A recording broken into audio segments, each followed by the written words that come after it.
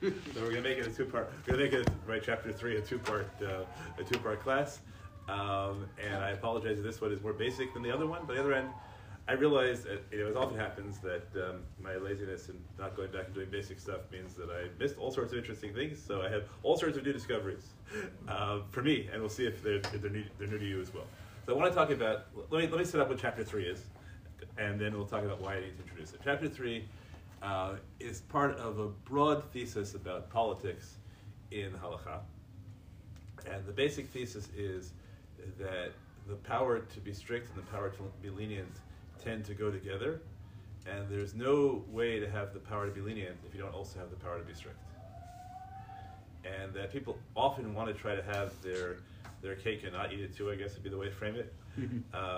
So I usually start this when in a public lecture. I usually start just with a joke that many of you may have heard me make before, where I put on a persona of a crusty modern Orthodox balabas. There are two things I can't stand about halakha these days. One is the way halakha is frozen and there's no innovation. Everything has to be exactly the way it was. The other is all the new chumras. Good for you, right? To get immediately that those are not compatible positions. But so if you that's often what people want is we want innovations because we want innovations that create leniencies that we approve of, right? To get things out of our way, whether they're like the really crusty things. My father, Olav Shalom, used to nag me about Yom Tov Sheni, which really annoyed him. Like, was there any real basis for it? Why is it still there? People get annoyed when I suggest it's probably a typo. Different share. It might be. It might really be. Originated. There are certain things that originate from misunderstandings. Some people don't find that more religiously edifying. But then more immediately, people want radical changes in the issues of marriages and things like that. And what I try to argue is, before we talk about the question of whether you're right about this or not, the real question is, could it be pulled off authoritatively? And the reasonable test of whether somebody can pull off a leniency authoritatively is, would you follow them if they tried a stringency? And if you wouldn't follow them if they tried a stringency, then they probably aren't going to have the authority to pull off a leniency. So there's usually a particular challenge to that, which is that there is a position which we'll see either at the end of this week or the beginning of next week among Achronim, that we don't have the power to make gzeirot that post-Talmudically. So if we don't have the power to make gzeirot, meaning we don't have the power to impose new stringencies, then it's plausible to say, well, if we don't have the power to make new stringencies, we obviously don't have the power to make the leniencies. And therefore the whole conversation is over and we get into halacha really is frozen. So the purpose of the article was to undermine the claim that we can't make new gzeirot, and to argue that there's no technical problem with making new gzeirot. So that's what I want to get to next week. But in order to address that question, I think we have to first go back and try and figure out what exactly are the various ways in which rabbis can make decrees. It's not a uniform thing. And secondly, what are the sources of those various authorities? And then try and figure out what those various types of rabbinic legislation are, and what the sources of them are might tie into the question of whether we have authority to make them today. And then, if we can establish next week that there's a possibility we still have authority to make them today, then we can also talk about, well, and how far does our power extend to leniencies as well as stringencies? Okay, is that reasonably clear? Okay. I should say first credit that I first got this idea that rabbinic legislation is variegated in a share by Rabbi Norman Lamb of blessed memory. He would give Rabbi Lamb would give a. Not cheering for me. There were here's Rabbi Lamb would give an annual share in the Beis Medrash on the yurt site of Dr. Belkin, his predecessor as YU president. It was a big thing. Everyone had to. I'm just going to grab glasses. Everyone, the entire yeshiva would come, and he would give a shir to the entire yeshiva. and then you'd go back into your shir room, and the various Rosh Yeshiva would rebut. So it was always an exciting day. The problem with Rabbi Lam, as someone I guess I will leave nameless in this particular context would tell me, is that you couldn't tell until about 2 days after the shir whether what he had said made sense, because he was such a good speaker. Right? And you could just say, then of course a miracle occurs, right? And you would just say, oh yes, then a miracle occurs. And 2 days later you could say, what? Then a miracle occurs is not the next stage in argument.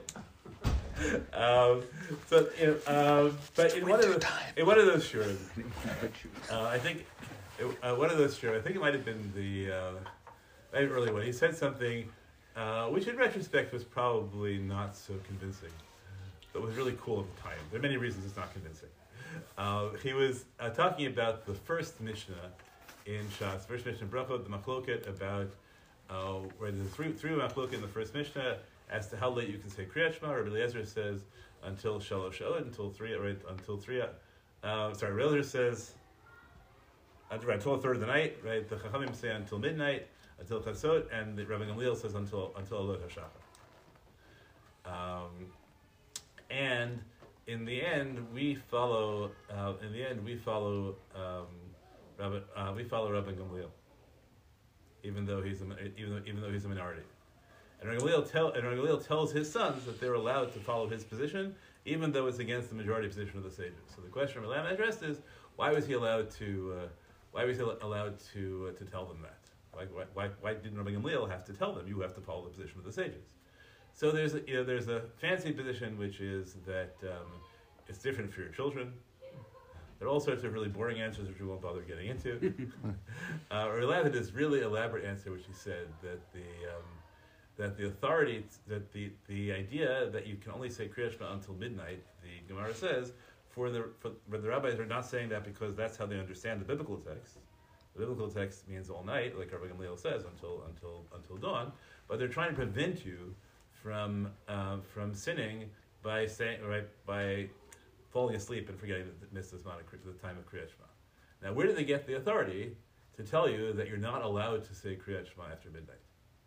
Let's take for now the extreme position, which is associated with a work called the Students of Rabbeinu Yonah, which he says that in fact what the rabbi said is that if you say Kriyat Shema at night after midnight, whatever midnight halachic midnight is, then not only have you done the wrong thing, you actually haven't fulfilled the mitzvah of Kriyat Shema.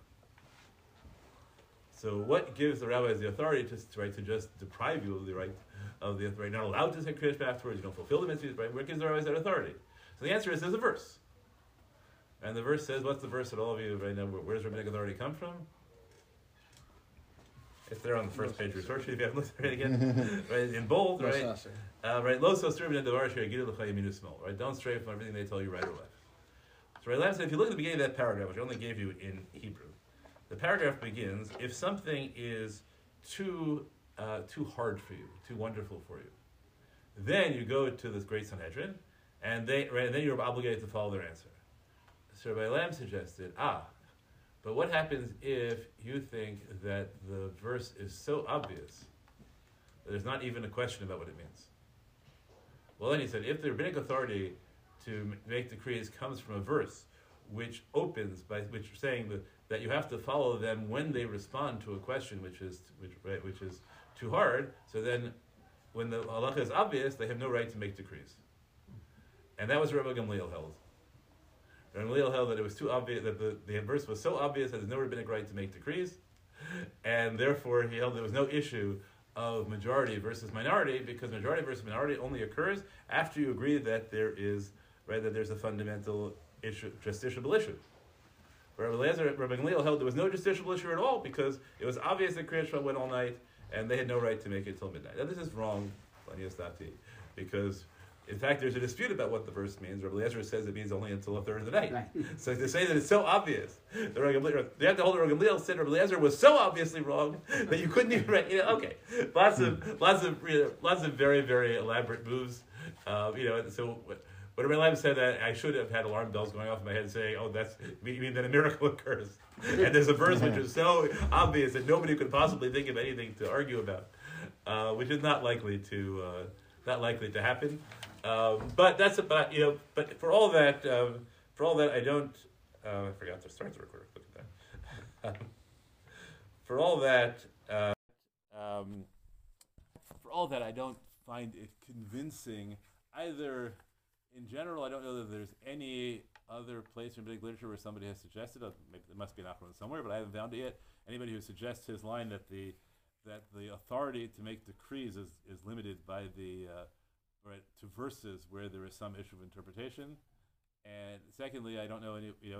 The notion that was a verse which there is no question of its interpretation is implausible on the face of it. Nonetheless, it opened up to me, this whole world of the idea that there are different sources of authority for rabbinic verses. Yes.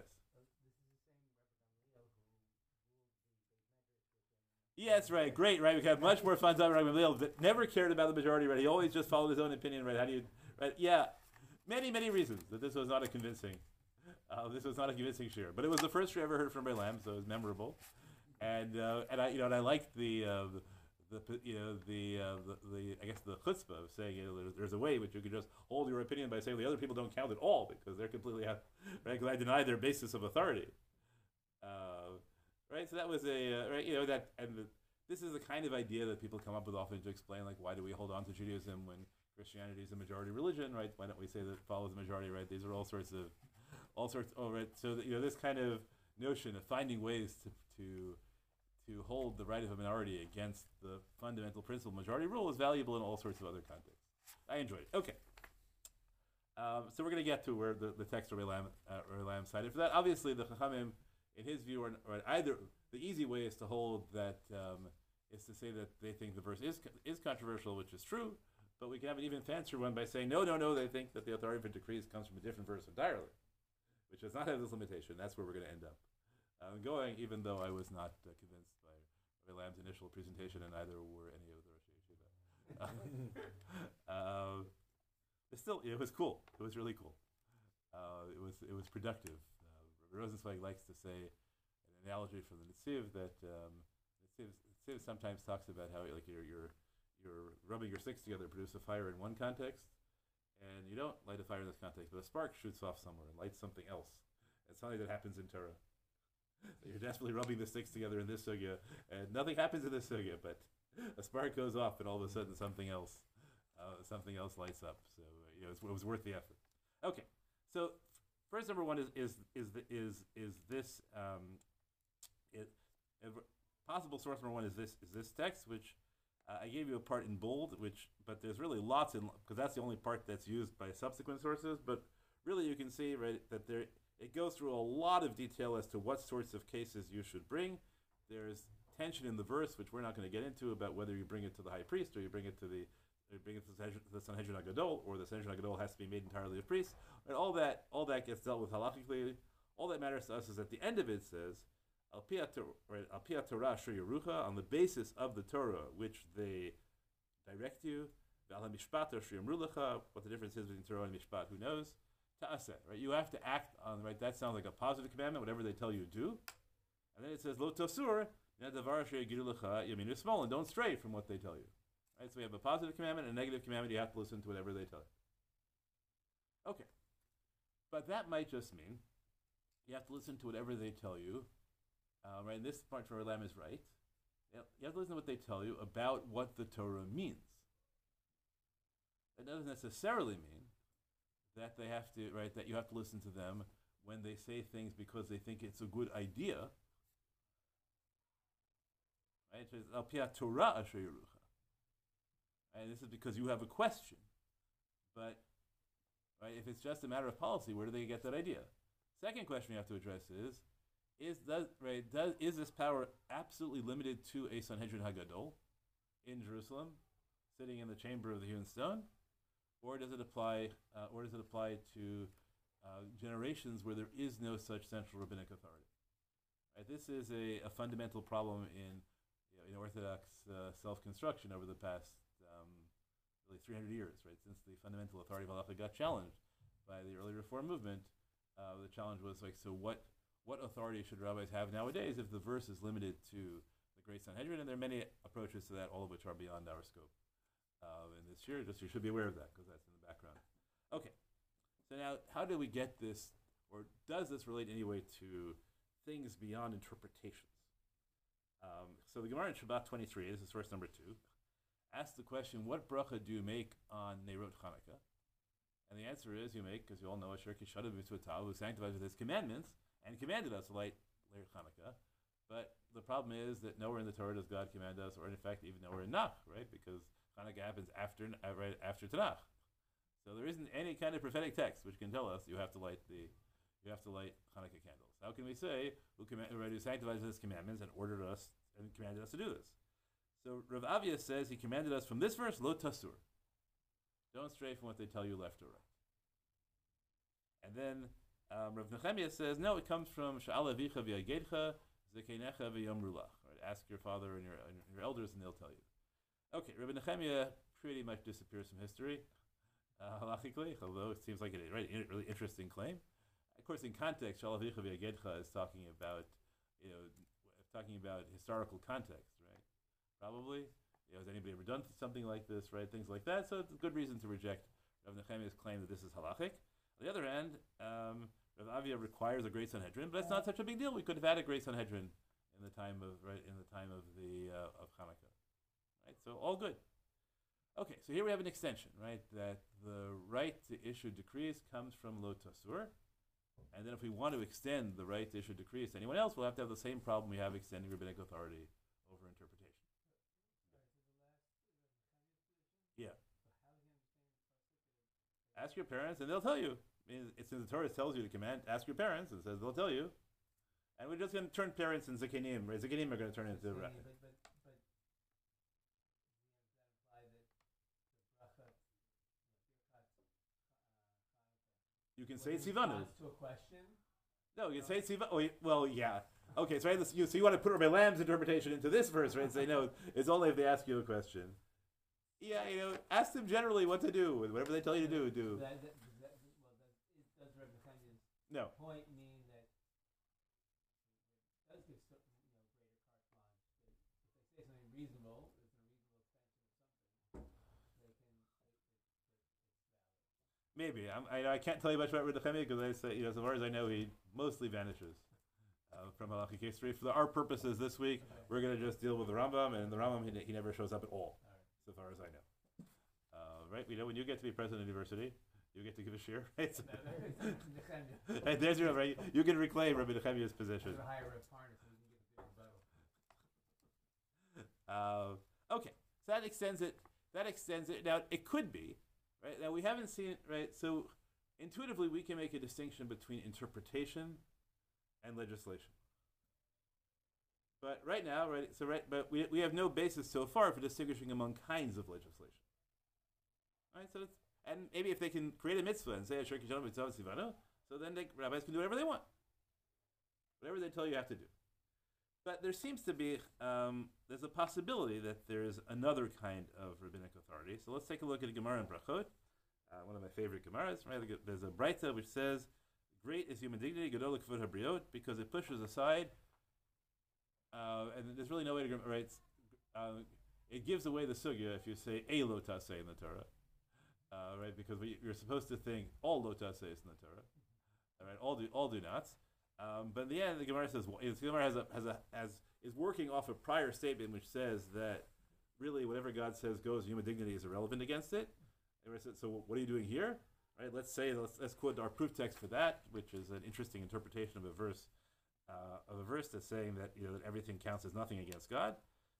So Rav Bar Shava comes in front of Kahana and says what they said is that human dignity pushes aside a specific biblical do not statement, and that is don't stray. Okay, so now human dignity overrides don't stray. At which point they laugh at him, and there's different ways to understand this, but I'm going to read it one of those ways. And they say, hang on a sec, there's no difference between that do not and the other do not, right? The commandment do not stray is a biblical command. So if human dignity pushes aside that biblical command, it should push aside all biblical commands. You haven't solved our right? You haven't solved our problem at all. You haven't given us a reason why it pushes aside this one and not all the others. So Rav Kahana says, Rav Bar Shava says, a great man said something, don't laugh at him. Why? Because all rabbinic matters were asmechinhu, on lo tasur. And because of human dignity, the rabbis permitted it. So what does as mechinhu mean?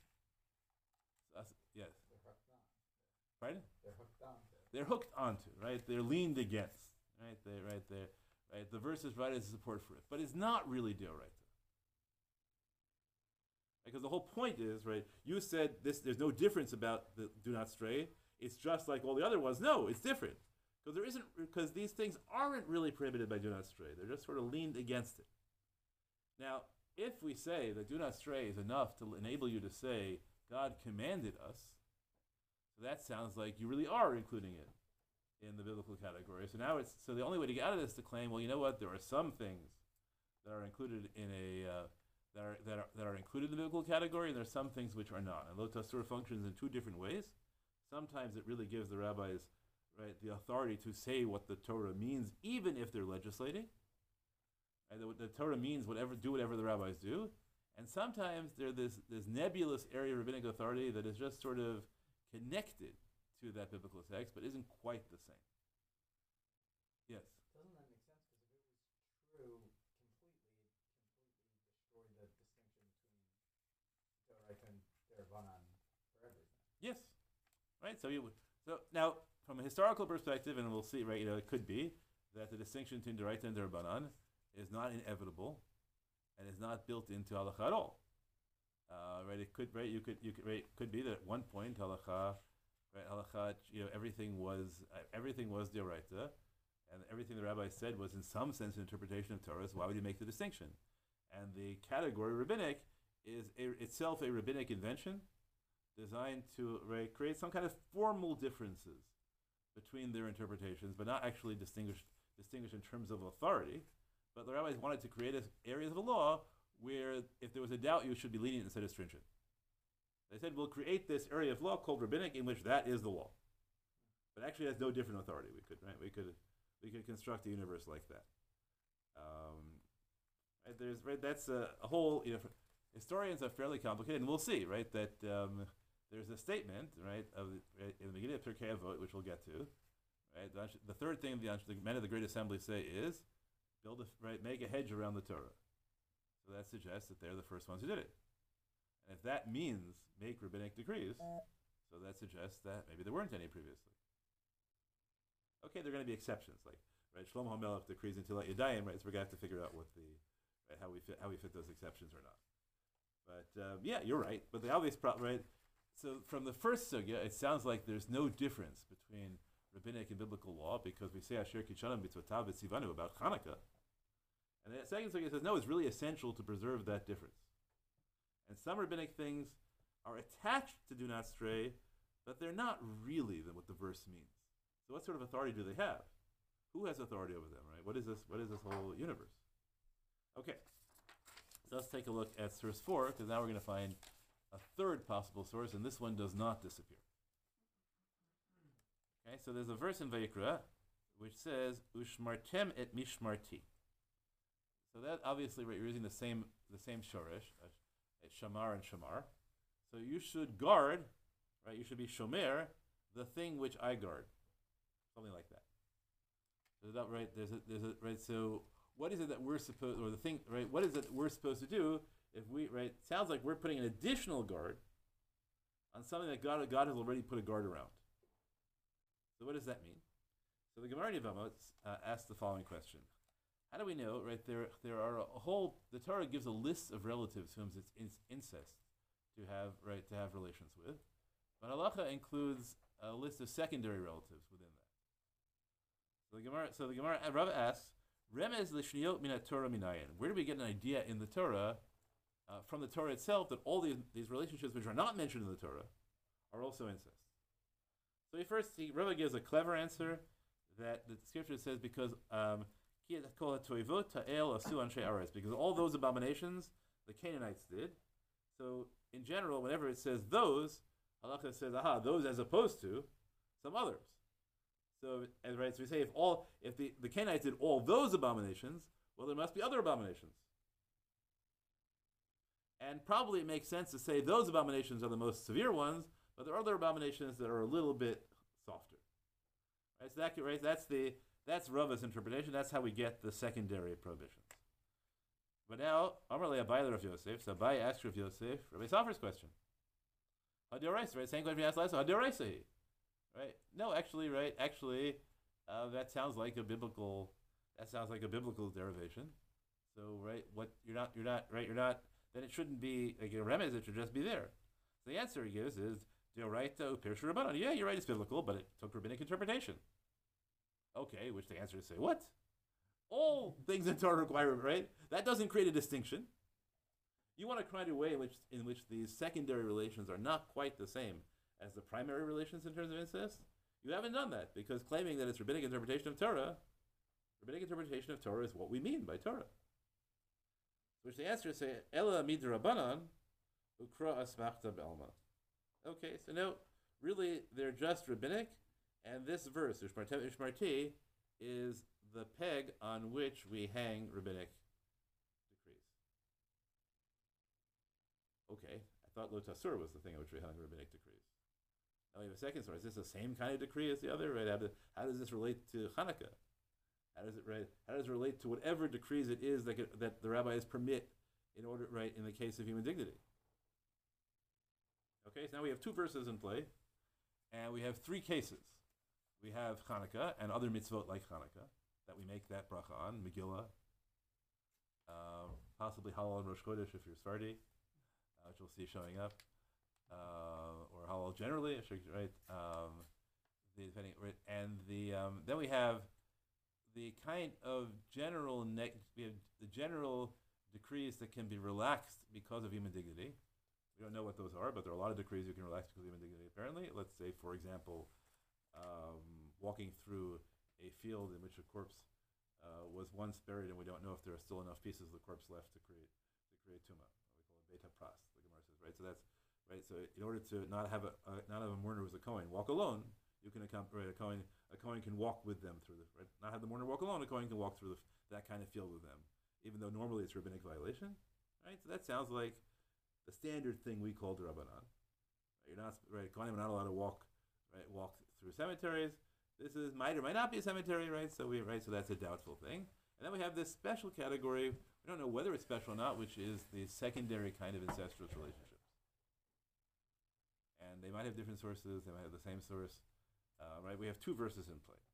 Okay, one other Gemara. That's the end of the Gemaras. Now we're going to get to Maimonides. Maimonides is talking about this by Mishnah Avot 1:1, where the men of the Great Assembly say, "Vasus yag la Torah," make a fence around the Torah. And Maimonides, in his commentary to the Mishnah, says, "What is the fence around the Torah? What this means are the gzerot and takanot, which distance a person from transgression." It means that all the rabbinic decrees that distance a person from transgression.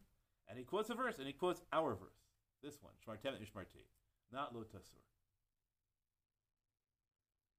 Okay, so Maimonides seems to think there's a category of things called siag or fence, and those things seem like, which he says, are intended to distance a person from sin.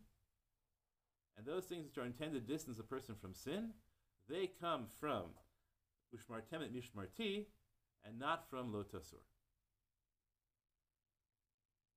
Okay, if we're in Rabbi Lamb's fancy thing, right? So this is the proof that somebody could have derived the prohibition against saying Kriya Shema after midnight from this verse, which is not dependent on questions. And in fact, the language Adam and Avera, as you all know, is exactly what Rabbi Gamliel says in the first Mishnah. So we can tie everything together with a neat little bow. Yes. Mishmarti sounds like a directive to make. Yes. That's not just a power to do it, but you're going to have to do it. Yeah. Whereas Lo Tasur, that just sounds like. So it's the sense that Mishmarti is a directive to the rabbis, so to speak, and Lo Tasur is the congregants, right? Listen to your rabbis. Okay, so that's an excellent way we could distinguish it and say that that congregants have to listen from Lo Tasur, rabbis have to tell them things that they have to listen to, because of Shmartem and Shmarti. I guess that would be an interesting read of Rambam to compromise it. The Rambam here is just explaining why did the men of the Great Assembly tell their say we have to make fences around the Torah because we have a verse that tells us we have to do it, and then why do you have to listen? You have to listen because of a different verse. That would be very cool. That would be very cool. You know if he makes it, if Rambam refers, Yeah, we're gonna go through all the Rambams. We're gonna go through all the Rambams, but that's right. That's a very nice possibility. Shkayach. Okay, so we are just right now as Maimonides quotes one of the verses, not the one we would have expected. He quotes it in general about Gzera and Takanot, even though the Gemara only quoted it about the specific case of the secondary incestuous relationships. Marty has an interesting way of reconciling them. Let's go on and see if we can sustain it. All right, so we'll turn on to source 7. So we just read Maimonides' Maimonides' commentary to Mishnah Avot. Now we're going to read his introduction to the overall Mishnah. In his introduction to the overall Mishnah, the Rambam talks about 5 kinds of laws that are set out in post-biblical halachic collections, right, or tradition. The first is what he calls halakha Moshe Sinai, which are things that have no scriptural basis at all. The second are things that are mikubal Moshe Sinai, and those are things which are which are interpretations of the Torah that go back to Moses. Okay, this is not usually done much outside of the context of studying Rambam, so it's worth making the distinction again. Halakha Moshe Sinai for him means things that go back to Moses and have no basis in text at all. They're the things that God whispered into Moses' ear at Sinai. Here's the Torah, and by the way, here are a few others. Tefillin have to be black and square, right? Why they are, no one ever knows, like why those things, right, got left out of the Torah and just got put in, but there they are, right? They're not like you would think that they'd be really big things. No, tefillin have to be black and square. Maybe tefillin have to be black and square somehow changes the universe in really dramatic ways. The second round is a separate category of the fundamental halachic meaning of the biblical verse, and there he which he thinks also is is a tradition going back to Sinai, that there's always a fundamental meaning of the verse that should not be subject to dispute because it should be live tradition. He claims there's no then everyone tries to figure out how do you explain all the. In these two categories, he claims there's no dispute, and everyone tries desperately to explain the thousands of exceptions.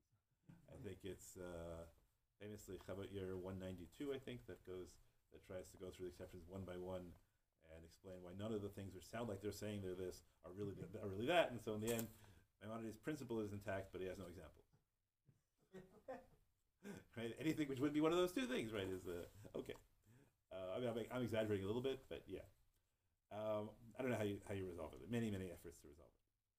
The third category are things that are derived, not where the interpretation of the Torah is not a function of tradition, but a function of analysis, and specifically a function of the formal rules of exegesis. Right. So we always talk about the 13 Midot of Rabbi Ishmael because we read those in davening every day. But probably some of you know, right, that those are not actually the rules we use, right, because there's a dispute between Rabbi Ishmael and Rabbi Akiva. And those are Rabbi Ishmael's rules, but we pass on like Rabbi Akiva. We use a totally different system. Nonetheless, Rabbi Akiva didn't write a cool Mishnah, right?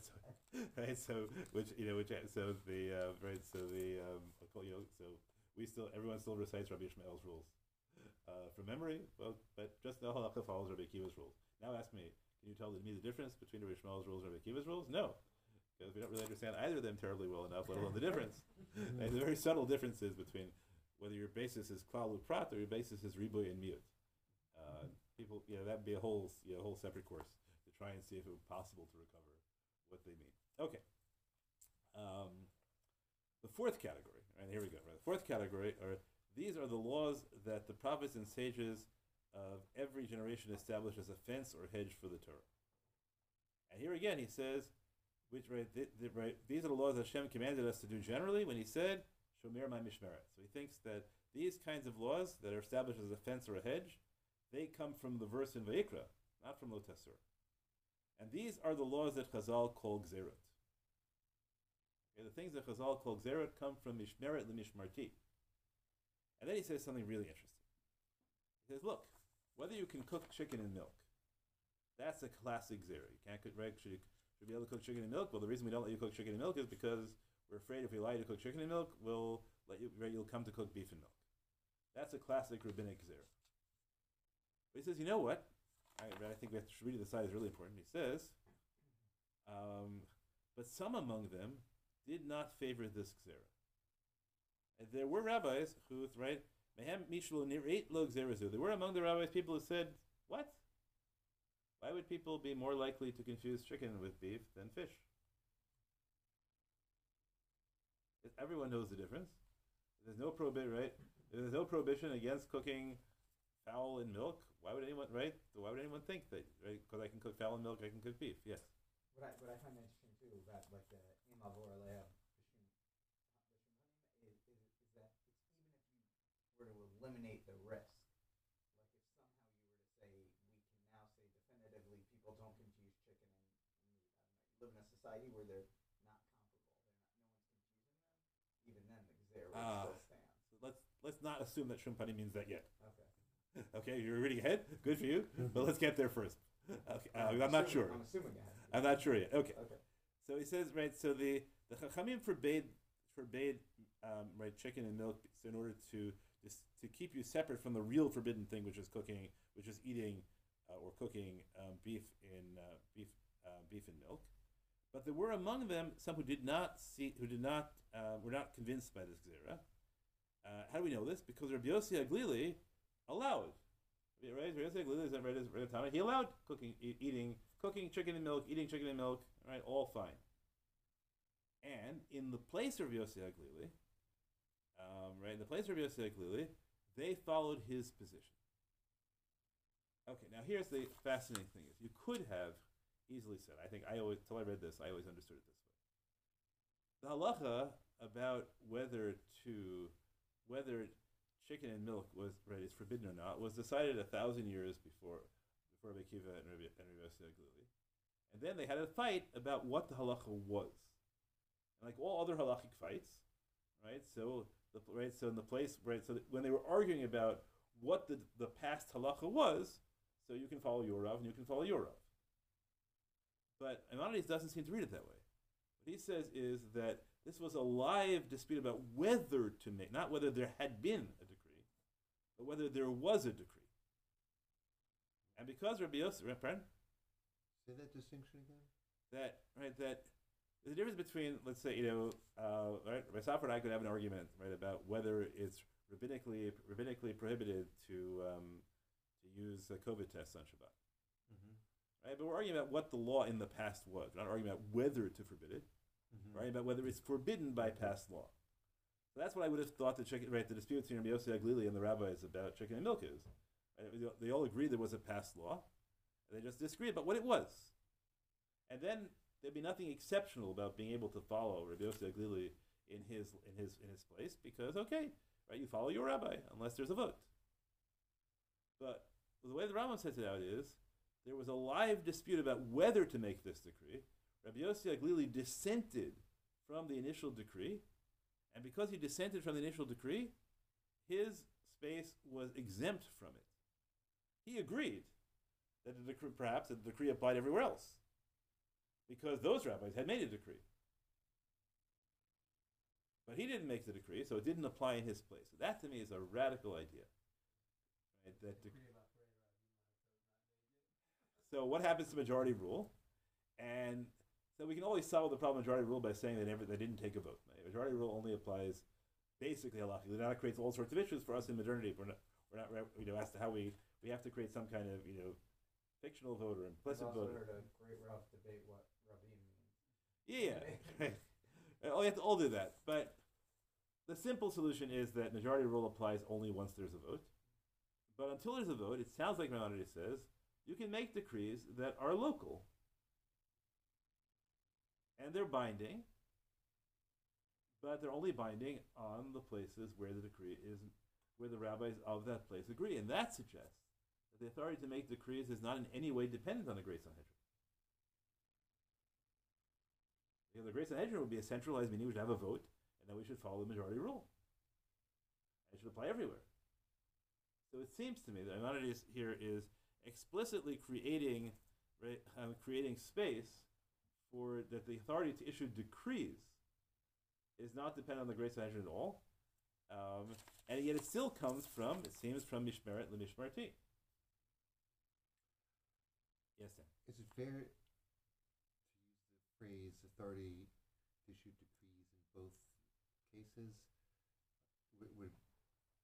Well, What you're describing, it sounds a little more like the authority to issue universal decrees versus the authority to issue local decrees.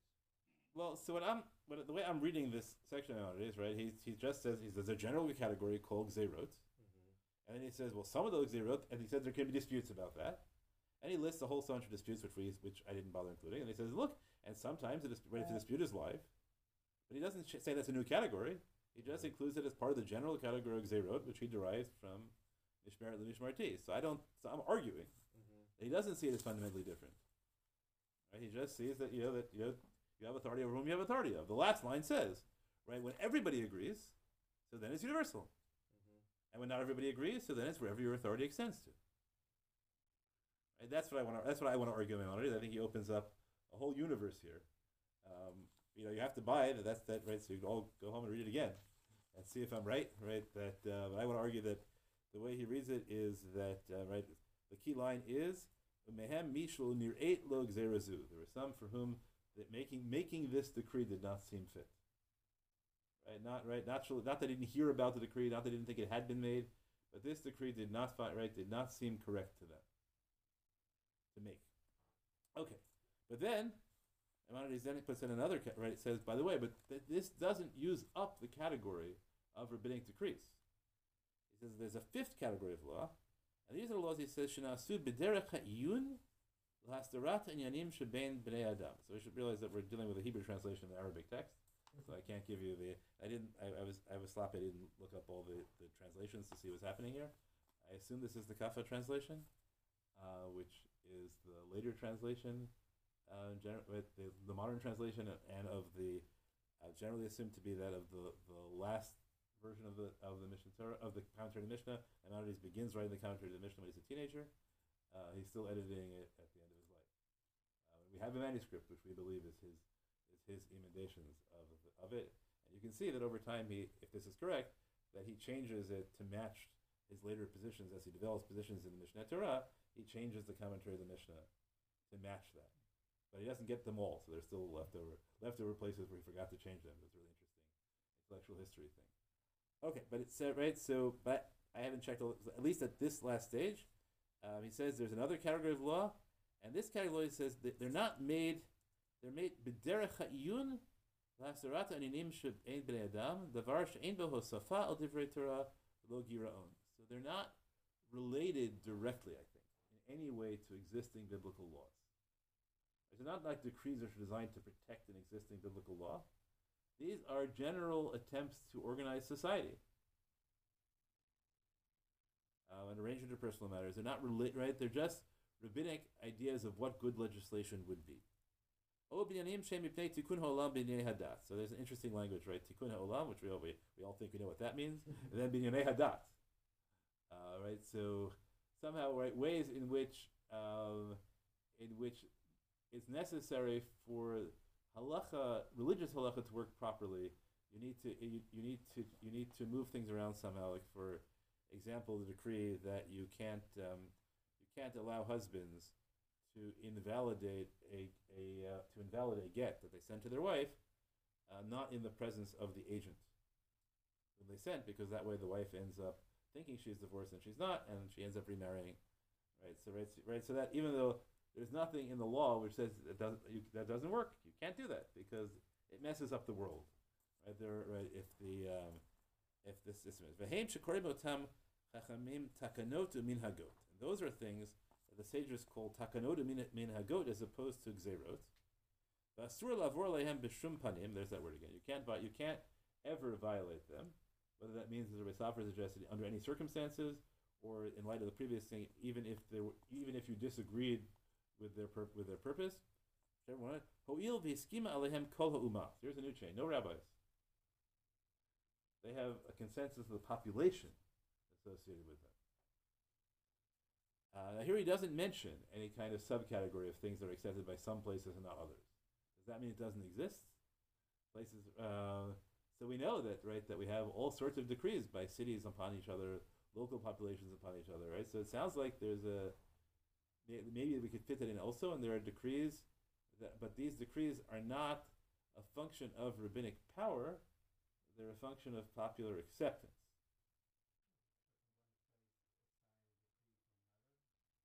Right? Probably not. Probably not, right? It has to, right? It requires consent of the decree. Yeah, but if there's some kind of universal consensus, then nobody can find their way out of it. Okay, and then he quotes another verse. Uparetz gerer yishchenu nachash. If you break a fence, you'll get bitten by a snake. So, right. So that sounds like very consistent. This depends entirely on popular acceptance. So it has no, it has no real rabbinic authority behind it at all. But now, what are the parameters between this and the gzerot he said earlier? How do these relate to the kind of mitzvot he talked about? Right? Is this what Ner Chanukah is? Or is Ner Chanukah a third category entirely? It's not a gzerah. It's not, right? It's a mitzvah. So we can say that really there are three kinds of categories, right? There are gzerot, there are takanot minhagot, and there are mitzvot. And mitzvot maybe come from, right, from lo tasur, and gzerot might come from lo tasur, or might come from ushmartem ushmarti, and then these things which come from nowhere. Yes, Rasafa. Yeah, I think if I was reading this in a vacuum, honestly, I would think the fifth category is like das Torah. It has nothing to do with halacha. As we're thinking about it, the rabbi tells you, or like it's a good idea, that's what we're doing. It's not traditionally what you would think of a mitzvah, halacha. It's other things that are just good ideas. Interesting. That could be das Torah, but das Torah with consent to the governed. Right. It's like right, exactly. It's sort of a das Torah of how we practice life. It's not like a milk and meat. Yeah. Now I think what you're right is that it's a kind of authority that is not related to pre-existing formal halacha. So it has to be related to some kind of broad sense of values. Right? And I think you're right. Right. So that's a big thing. That if you want to run a society, then you have to somehow give authority. Now you can say, you know what, that authority doesn't relate to rabbis. That authority relates to elected officials, and he doesn't tell you it's rabbis here, right? Right. He just says there's this thing called takanot minhagot that get their authority because of popular acceptance. Well, he quotes. What would be an example? What would be an example? So I talked about the prohibition against husbands. Right, the idea that you have to support the poor of the Gentiles together with the poor of the Jews, because maybe that's darkei shalom, but maybe that's also tikkun olam. Sumptuary laws, right? So let's say you can't spend too much on a simcha because that imposes too much costs, social costs on the poor, all sorts of things like that. And the thing is, they're malleable because you could always claim, well, that's just an extension of Tzedakah and Gemilut Chasodim, right? But he seems to think that there's a separate category.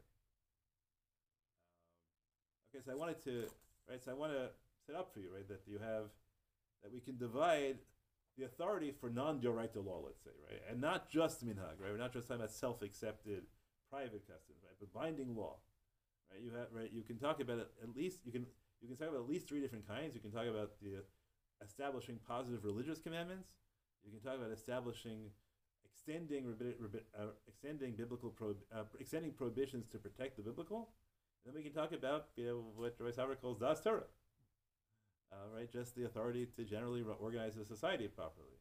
And then we'll have to ask for each of those, right? So if we want to run a society properly now, an Orthodox society, a halachic society, so what degree of those authorities do we need? Okay, so let me give you one other example, then we'll finish. Right? Anyone wants to go to Marav, right, can give it a million, and maybe this will take 3 classes, which is good. Thank you. I learned. The questions were great. I'm still learning, and this is just Rambam. Like I'm going to try not to complicate it. Legal systems to function need to be right. There need to be ways in which they can adapt to these circumstances. Otherwise, you get right. That I think is a given. The only question is how you do it, and sometimes because you're making a point about not having authority, you'll make things a little clunkier. So there's a classic clunky workaround in halacha, which is that there's certain kinds of law that can only be done by people with real smicha. Real smicha means that Moses put his hands on somebody, and that somebody put his hands on you. Right, that's right, and said you have the authority of Shalom ruling with two other people who made or may not have smicha with you, all that sorts of things, right? Everyone agrees that real smicha dies out somewhere before the medieval period. Right, it's just gone by then. There's an attempt to recreate it in the 16th century, but it's gone but it doesn't work, so it's gone. So what do we do? What do we do with area? Right? For example, you can't judge cases of theft unless you're a samuch. What do we do? Are we really going to run a society in which you can get away with theft because we can't judge cases of theft? Anybody know what the solution is? The solution is Gemara calls a thing called shlichus hayuka avdina, which means that we hypothesize that the last samuch, just before disappearing from the world, appointed all subsequent rabbinic generations as his agents to judge all such cases.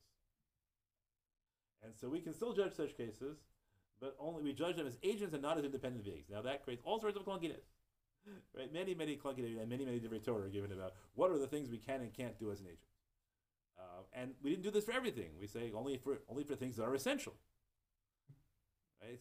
So we let some things go into abeyance and not other things. But that's an example. Like this is a massive clunky workaround, to create, which is early unconvincing, but right. So the question, so the question is how essential is the capacity to make decrees, and is it right? And do we think that that it just functions as it always did, or do we have to come up with clunky workarounds? And we come up with clunky workarounds, right? What kind of limitations will those clunky workarounds put on us? Right. So that's the question I want to be addressing at this point, perhaps in a week and a half. Not maybe halfway through a 2-week class, or maybe a week. Yeah. Okay. Thank you very much again.